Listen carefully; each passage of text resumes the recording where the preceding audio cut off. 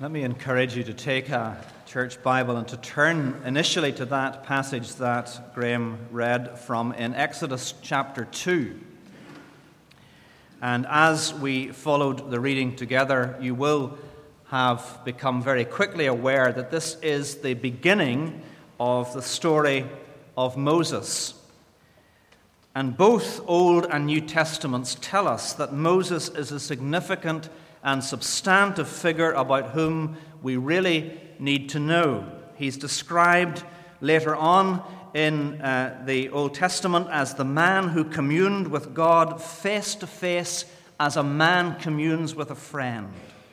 He's one of two Old Testament figures, the other being Elijah, who appeared during the ministry of Jesus on the mountaintop where he was transfigured to discuss with him the ultimate redemption that Jesus was to secure in bringing people out of a bondage greater than Egypt and under a tyranny greater than Pharaoh's. And Moses and Elijah met with Jesus on the Mount of Transfiguration to speak of his Exodus. And then again in the closing book of the Bible, the book of Revelation, we're told that those who gather around the throne of God are singing the song of Moses and the song of the Lamb. So Moses is a significant figure throughout the whole sweep of biblical history. And we're introduced to him here in the second chapter of the book of Exodus. And most of us, I guess, will be familiar with the events which this chapter unfolds and of how Moses, when he was an infant child, was preserved from the edict that had been issued by the king of Egypt, which required that every baby boy who was born to Hebrew parents should be thrown into the river Nile. But Moses' parents hid him. And then when they could hide him no longer, his mother prepared a little papyrus basket for him, coated it with tar and pitch to waterproof it, and placed it among the reeds at the water's edge where his sister was to keep watch to see what would happen. And we know how the king's daughter came down to the riverside and saw the basket and had it brought to her. And when she saw the baby and that he was crying, she felt sorry for him. And as Miriam, Moses' sister, appeared from her hiding place and offered to fetch a nurse for him, so Moses ended up being given back to his mother, who was then paid by Pharaoh's daughter to nurse him until he was old enough to be brought to the royal court. It's a truly remarkable story, blending as it does the elements of human responsibility and divine sovereignty. But one of the things that we must learn to do in our reading of the Bible is to compare Scripture with Scripture, remembering that the Bible is often its own interpreter, and that is particularly so when it comes to this chapter in the book of Exodus. Because in the book of Hebrews, we have a New Testament commentary on the significance of the events which are recorded for us at the beginning of Exodus. So let me ask you to turn from Exodus chapter 2 right the way over, almost towards the end of the New Testament, into Hebrews chapter 11. And while you're doing that, let me remind you of what God said to the prophet Samuel when he went to anoint David to be king over Israel in succession to King Saul, who'd been such an abysmal failure. And as Samuel went down to Bethlehem and had Jesse bring all his sons before him, he was, you remember, very impressed with what he saw in Jesse's older sons. But the Lord said to Samuel, "Do not consider his appearance or his height. The Lord does not look at the things man looks at. Man looks at the outward appearance, but the Lord looks at the heart." And that serves to remind us that there are two aspects to every person's life, two aspects to your life and mine. There is an outward aspect, and there's an inward aspect. And the two are clearly related, but it is not always easy for us to determine how the one relates to the other, since what we know of a person is limited by our inability to see beyond the outward appearance. And if, for example, we're in the position of having to give a citation or offer a tribute or compile an obituary, it's relatively easy for us to go out and gather the various facts about the person's family and education and career and achievements and interests and hobbies and weave them together into a potted history. And these are the things that everybody can see. And they are, for the most part, verifiable because they're matters of fact. But it's an altogether different thing to speak or to write about things that are below the surface in a person's life, things which only God can see and can reliably examine. And if only we were able to see that which God sees, then we would have a much clearer insight into the things that shaped and molded that person's life from within and made them the person that they are or were. But that is precisely what Hebrews chapter 11 does for us in relation to Exodus chapter 2. Because Hebrews 11 allows us to look beneath the surface of the narrative in Exodus 2, and in so doing reveals to us things that we might not otherwise perceive. For one thing, Moses' spiritual history, as we find it in Hebrews chapter 11, doesn't begin with Moses. For Moses' spiritual history began with his parents, not with himself. Just look at the record in Hebrews 11. We have verse 8. By faith, Abraham, when called to go to a place he would later receive as his inheritance, obeyed and went. Verse 20. By faith, Isaac blessed Jacob and Esau with regard to their future. Verse 21, by faith Jacob, when he was dying, blessed each of Joseph's sons. Verse 22, by faith Joseph, when his end was near, spoke about the exodus of the Israelites from Egypt. And then verse 23, by faith Moses' parents hid him for 3 months after he was born. So it doesn't jump straight from Joseph to Moses, the next major character in the Old Testament narrative, but it puts in, by faith, Moses' parents. And that's not to say that Abraham and Sarah had no influence on Isaac or Isaac and Rebekah on Jacob, but in the case of Moses, the faith of his parents was singularly important in the way that his life was to unfold.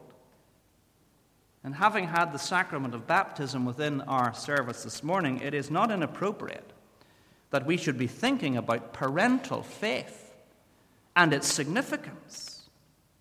There is little doubt that we are living today in what can only be described as a post-Christian society.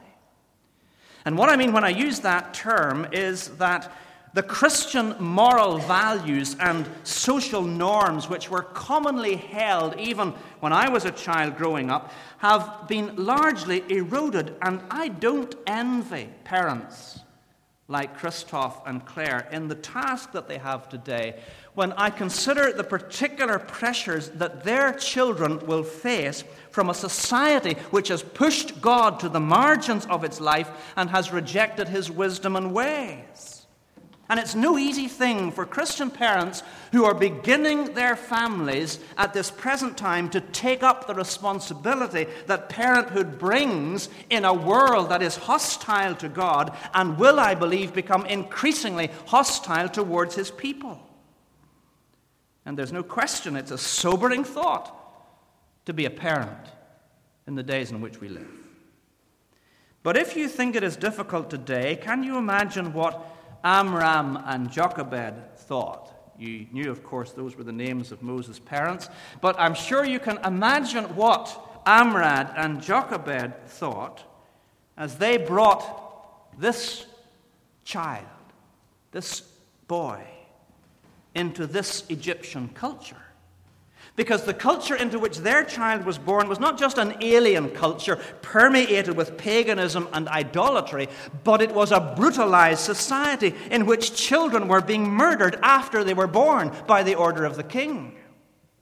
For the Egyptians, it was a form of ethnic cleansing, because they feared that the Israelite minority living in the land would over time become a majority, and we understand those kind of fears.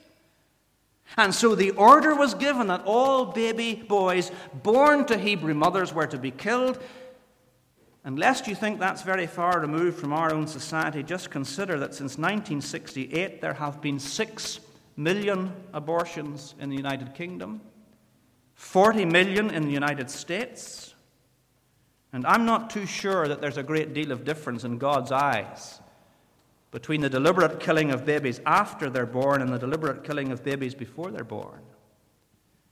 But that's another issue. But this is the world into which Amram and Jochebed brought Moses. But notice what the text says in Hebrews 11, verse 23. Because as they looked at this child whom God had given them and wondered how it was that they would preserve his life, they saw that he was no ordinary child. Now, the word that's used in the Greek text can also be translated beautiful or goodly, and some of the English versions translate it in that way. But the writer, I think, wants us to understand that what is being said of Moses goes beyond the fact that he was a bonny baby. I'm sure he was that as well, and I'm sure his proud parents would have looked at him with great delight. But what we are meant to infer here is that when Moses' parents looked at this child, they perceived that God had in mind for him a special destiny. And in that sense, he was no ordinary child because of the divine purposes that were to be fulfilled in him and through him. And there was on the part of Moses' parents the recognition that the child that God had given to them was no ordinary child. Now, I don't want us to draw from this text things that aren't there. But it does seem to me that while there is a uniqueness in the birth of this child, Moses, because of the particular purpose that God had for him, those of us who are believing parents need also to come to a similar understanding of the purposes of God as far as our own children are concerned. Dr. David Gooding, a Belfast man, puts it like this in a short commentary he's written on the book of Hebrews. Not every child, he says, can grow up to be a Moses. But God give us more men and women of faith whose prime ambition for their children is that they shall grow to be effective co-workers with God in the salvation of their fellow men and women. And there's a sense, therefore, in which every believing parent, redeemed by the grace of God and regenerated by the Holy Spirit, looks upon their child as no ordinary child. Not because of their appearance, not because of their intelligence, not because of their lineage, but because this is a child of the covenant. This is a child of promise. This is a child for whom God has a destiny of grace. And so, risking their lives, Amram and Jochebed hid their little boy from the authorities for some 3 months. And when they could not keep him at home any longer, for fear of detection, he was placed, as we've seen, at the water's edge in a papyrus basket with his sister Miriam to watch.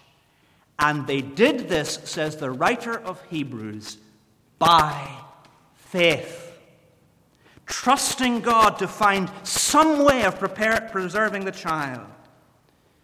And what God did in response to their faith was something that no human being could ever have planned or effected. For God took Moses into the very heart of the Egyptian court and into the place where the best education in the world was to be found so that he might begin the process of equipping Moses for that special task he had for him in the deliverance of his people.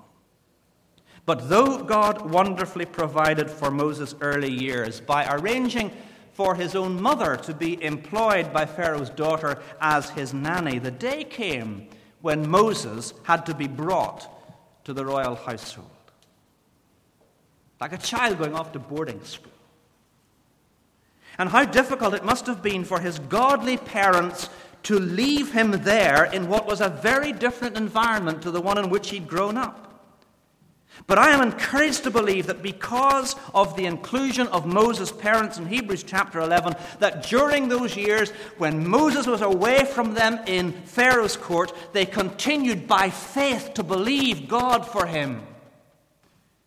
And we've got to learn to do that for our children. Andrew Murray writes of the parents of Moses in this way: so faith hides the child of believing parents in the shadow of the Almighty.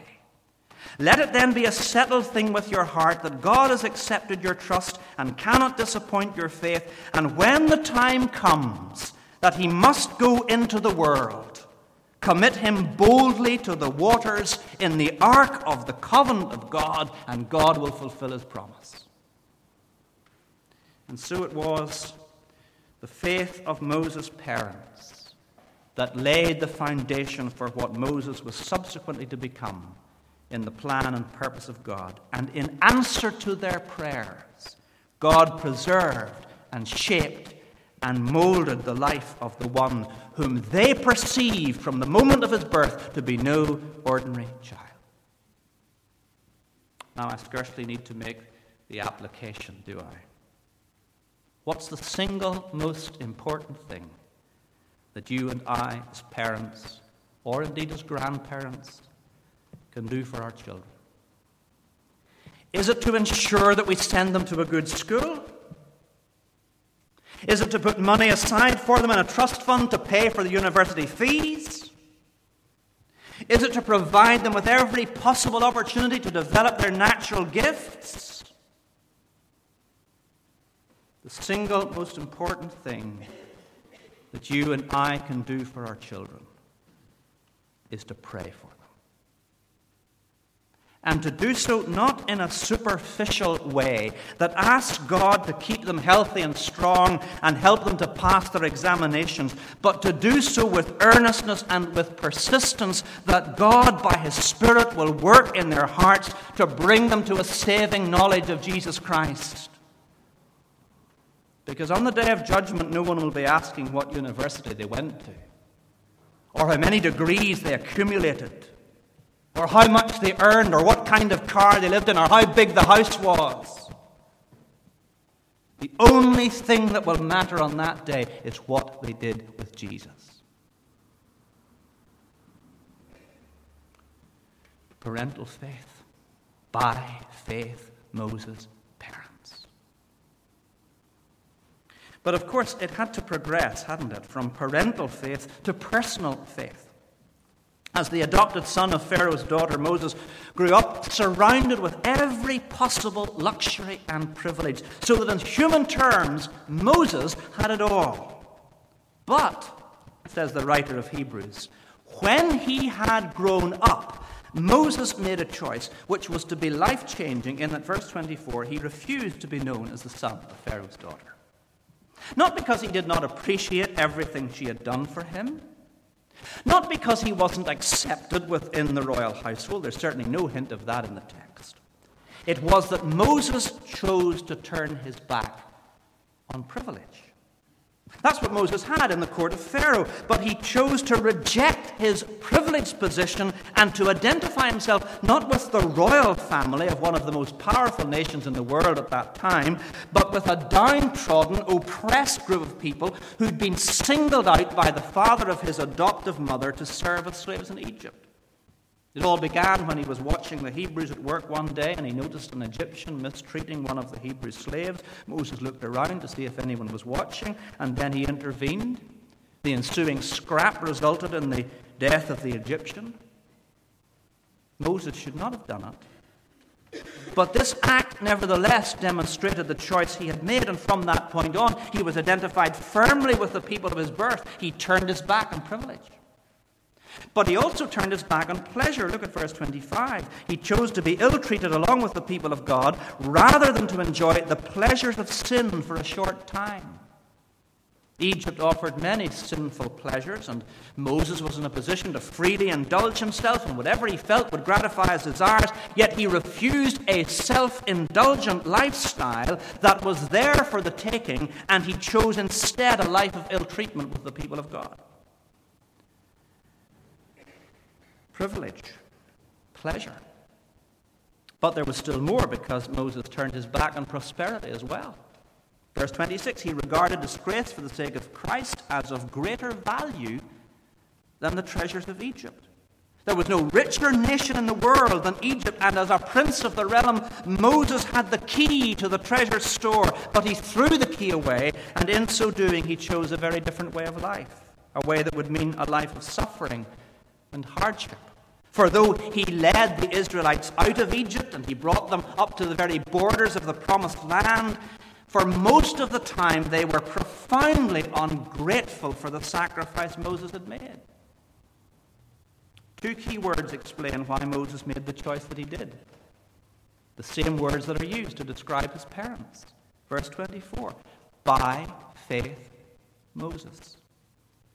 Consider with me briefly the elements in Moses' faith. First, there was a clear and decisive choice. Up until this point, Moses had been known as the son of Pharaoh's daughter. He was part of the society of Egypt. He lived as they lived, and everything about Moses would have pointed to that. But he knew as he began to grow and mature, and as different influences were brought to bear upon his life, and especially as the Spirit of the living God heard the persistent prayers of his believing parents, Moses began to feel the tug of another world, and one day he said, "This is not where I belong." And he refused to be known as the son of Pharaoh's daughter, choosing to instead be ill-treated along with the people of God rather than enjoy the pleasures of sin for a short time. What was happening in Moses' life?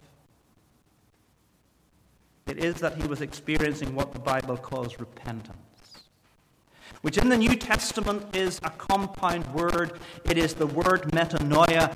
Meta means change. Noia is from the word nous, meaning mind. So repentance literally means a change of mind, leading to a change of heart. And that is what Moses experienced. Because in the Bible there can be no true saving faith. That is the faith that saves us by bringing us into a right relationship with God without repentance. And let me say that repentance, as far as the Bible is concerned, is more than feeling sorry. It's possible to feel sorry about something and still to keep on doing it. But that's not repentance.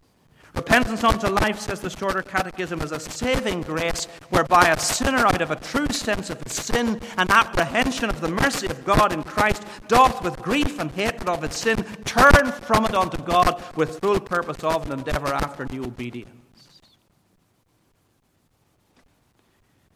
And that is what Moses did. By faith, Moses, when he was grown up, refused to be called the son of Pharaoh's daughter, choosing rather to be mistreated with the people of God than to enjoy the fleeting pleasures of sin. So there was a clear and decisive choice. But there was also a thoughtful and considered commitment. You see that in verse 26? He regarded disgrace for the sake of Christ as of greater value than the treasures of Egypt. Now, the word regarded is a word which means to assess, to weigh up, to evaluate, and this was what Moses did. On the one side, he saw the pleasures of sin. Verse 25, he chose to be ill-treated along with the people of God rather than to enjoy the pleasures of sin. And don't let anyone pretend to you there are no pleasures in sin. Of course there are. And they're often exceedingly and sometimes overwhelmingly attractive. But the trouble is they're temporary and deceptive. It's a bit like the fisherman who puts bait on the end of the hook to draw in the fish. It's scrumptious. It's alluring. It's enticing until the hook gets into your throat. And the treasures of Egypt are the same. But Moses regarded disgrace for the sake of Christ of greater value than the treasures of Egypt. And Moses considered both of these, the pleasures of sin and the treasures of Egypt, which he placed on one side of the balance sheet, as it were. And then he looked at what was on the other side. And there he saw suffering and sacrifice, hardship and pain, yes, but he also saw the promises of God, the promises made to Abraham concerning his descendants, through which the whole world would be blessed. And in the fulfillment of those promises, Moses saw the hope of salvation and the prospect of eternal glory, and he considered it and he weighed it up. And as he made his evaluation, so he concluded that the royal house of Pharaoh, for all its privileges and pleasures and prosperity, was no place to invest the only life that he had. And Moses chose to identify himself with the people of God, and in so doing he placed himself on the side of Christ. That's what the letter of Hebrews says. In whom the promises of God would finally be fulfilled. And thus, the writer says, Moses regarded disgrace for the sake of Christ as of greater value than the treasures of Egypt, because he was looking ahead to his reward. And how in our society of instant gratification, we need to look ahead to those things that last and are eternal. Let me say this to you. The gospel of Jesus Christ does not call us to some thoughtless decision, but to a careful consideration of everything that is involved in committing ourselves to him. One of the first books that John Stott, now in his 80s, formerly rector of All Souls Church in Langham Place in London, one of the first books he wrote, I suppose it's 45 years ago at least, it was called Basic Christianity. And in the final part of the book, where there are 3 chapters on our response to the Christian gospel, the first of them is entitled, Counting the Cost. And in the final paragraph he says this, if then you suffer from moral anemia, take my advice and steer clear of Christianity. If you want a life of easy-going self-indulgence, whatever you do not become a Christian. And he's right. Because to believe the gospel of Jesus Christ and to follow him involves a cost, and Jesus himself urged those who would come after him to sit down and count the cost. And conversely, if for you being a Christian today involves no sacrifice and no reproach, then whatever else you may have embraced, it's not the gospel. Everyone who desires to live a godly life in Christ Jesus will be persecuted. Moses thoughtfully and carefully made his choice.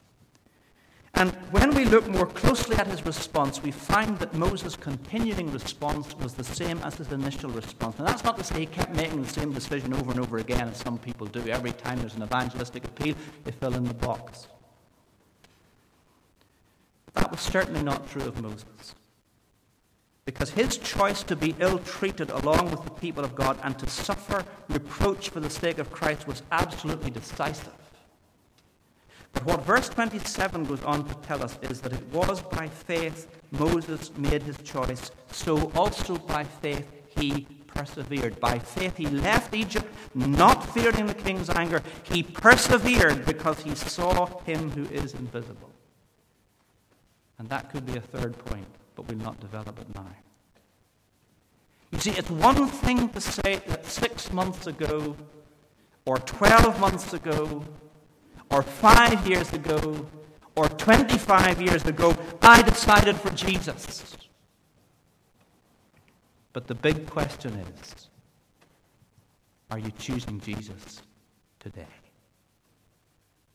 Whatever decisions have to be made, whatever issues have to be faced, whatever alternatives present themselves to you, is the character of your life such that your response is immediately to say, I choose Jesus.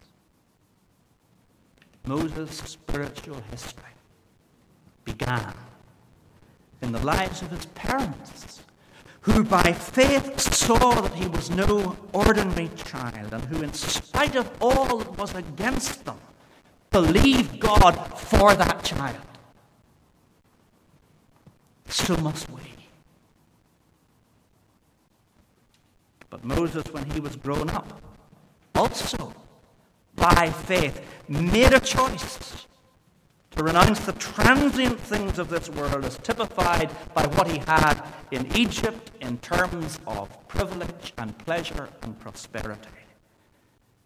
And he chose to submit his life to the eternal purposes of God. And so must we. If at the end of it all, like Moses, we are to receive an eternal reward. Amen. May God bless to us.